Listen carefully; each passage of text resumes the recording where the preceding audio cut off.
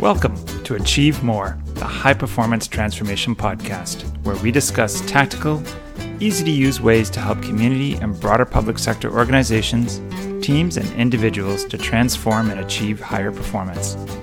I am your host, Michael Scheel, and I am a high-performance coach and transformation consultant. I help people and teams find their vision, learn how to overcome their barriers, improve, and transform their lives and organizations and achieve so much more. Welcome to the Achieve More podcast. My name is Michael Scheel. I'm a high-performance coach and a transformation consultant. I help people and teams overcome challenges and achieve peak potential using neuroscience and high-performance skills, tools, and approaches. Today I want to talk about effective communications. I'm going to actually give you 10 principles of effective communication plans. The reason I'm giving these principles is these are the approaches that I have learned over the last 25 years of doing literally hundreds of projects. These are the principles that help me create the right plan for each of those different kinds of projects. So these principles work for small projects, they work for massive projects. And the reason why I think actually communication principles are even more important than just telling you what is a communication plan, because they're the different things that you need to think about in order to plan out strategically how you're going to be more effective with communicating with your stakeholders. You know, effective communications can really save your project, even if you're facing massive challenges or even if you're making great progress. So they bring the stakeholders, and the reason why is they bring the stakeholders along on the journey. So a good communications plan allows you to engage them the right way at the right time. You get to tell each stakeholder the information that they need in order to go through that sort of change and acceptance process as you're introducing that solution. So you educate them, you get their point of view, you engage with them, they learn to accept and support your solution. On the flip side, if you don't do effective communications, it can really negatively impact even the best projects, even if you're making great progress. Because people will be left wondering what's going on. They won't know that you're making great progress. They won't know that you've resolved the challenges that they might have reported to you. They might not be aware of all the great things that you're doing. And if you don't tell people what's happening, they're going to make it up in their heads, or even worse, the rumor mill will. And at that point in time, it can be pretty hard to come back and to win their favor over. Stakeholders will basically end up responding to your project from a place of uncertainty, skepticism, or fear. Okay, so we know why it's important. Let's jump right in. 10 principles. Principle number 1, base your communication plan on your stakeholder analysis. You want your communication plan to be strategic, supportive, and communicative, yes, but you also want your communications to achieve something in terms of your project progress or support. I discussed back in podcast number 6, which was, I think it's called Your Secret Weapon to Successful Projects, that an effective stakeholder impact assessment is super effective at helping you understand the journey of each of your stakeholders throughout the project, but it's also helpful for you to think about how, given where they are in that journey, how do I want to communicate and engage with them? So having that stakeholder analysis, to me, that's the first thing that I do before I do any other sort of communication stuff, because it lets you understand what their journey is. Okay, principle number 2 is to be consistent. Change is way more successful and achievable when there's consistent communication from the beginning all the way through the project. And do not wait to communicate only when you know something. I'm going to say this again. Do not wait to communicate only when you know something. If you don't communicate, that rumor mill will. And I love the idea of communicating early and often. And you can tell your stakeholders, look, here's what I know, here's what I don't know, and I will tell you more when I do know. Number 3, use a variety of communication methods. So multiple methods are way more effective in terms of the breadth of communication, like reaching more people, as well as the depth, giving them that actual information they need. People can be overwhelmed. People can be doing lots of things. They may not have seen your first communication, so you need to try it multiple times. Also, different people communicate different ways, or they communicate better, or they learn more effectively in different ways. Some people are visual, some people are auditory, so try a variety of different communication methods. Principle number 4, leverage your existing communication avenues. And this is most important, I think, if you've got stakeholder groups or different organizations you're working with. It's way more effective to use communication avenues and protocols that are already in place than to create something new. I'll give you an example. A good 10, 15 years ago, I was a project manager on a project to create back office shared service for I think it was somewhere between 18 and 20 different hospitals in the GTA area.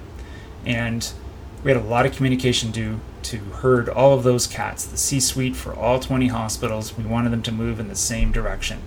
And so what we did is we created a communication plan and allowed each organization to use their own already existing internal communication processes to communicate the same messages, but in the way that made sense for their culture and their processes that existed. Number 5, be selective about the communicator. So generally speaking, change is best communicated by the closest authority figure to the staff person that's going to be impacted. People don't want to hear first about a massive change to themselves from the CEO or the executive director because it creates more of a sense of fear. At least this is what studies have shown. But that same staff person will know and trust and accept the communication from someone closer, maybe their manager or supervisor, because this person can explain the change that's happening in terms that they understand, and it can seem less daunting or threatening.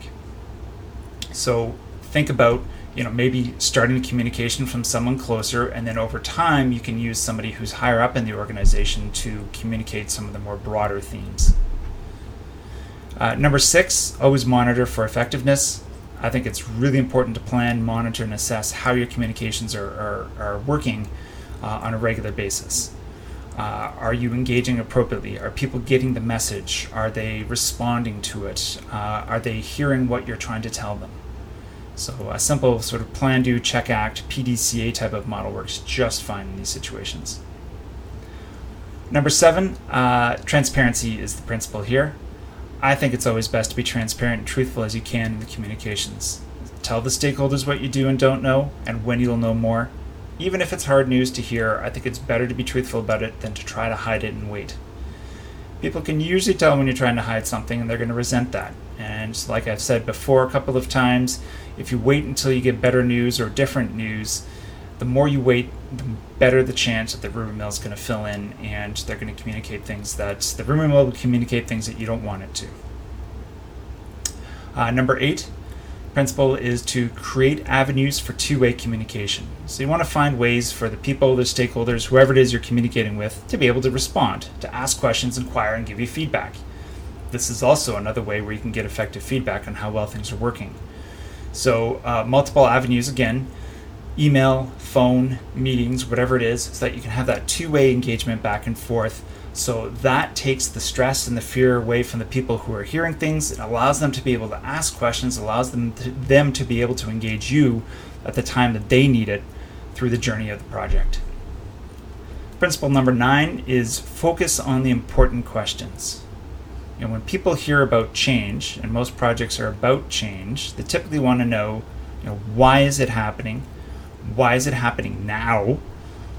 What's it going to improve? What does this mean for me?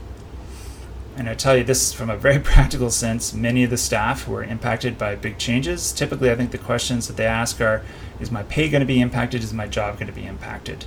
That's pretty rational thinking. I think that makes sense to me that people think about that. So understanding that and knowing that they want those big questions asked, and that's what's going through their head at the time, allows you to create communications that allows you to address the fears that they might be having. And finally, principle number 10 is make sure that your plan is organic. It's going to change. This isn't a one and done thing. This is, a good communication plan is going to change over time because the project changes over time. Your stakeholders' knowledge changes over time. Their fears might change over time. They might have more or less. Different people feel more fearful at the beginning. Some people grow their fear about what's going to happen later on as rubber hits the road a little bit. So know that your plan is going to change and be adaptive and flexible. All right, so those are the 10 principles for really effective communications. Number 1, base it on your stakeholder analysis. Number 2, be consistent. Number 3, use a variety of communication methods. Number 4, leverage your existing communication avenues that might already exist. Principle number 5, be selective about the communicator. Principle number 6, monitor for effectiveness. Principle number 7 is transparency.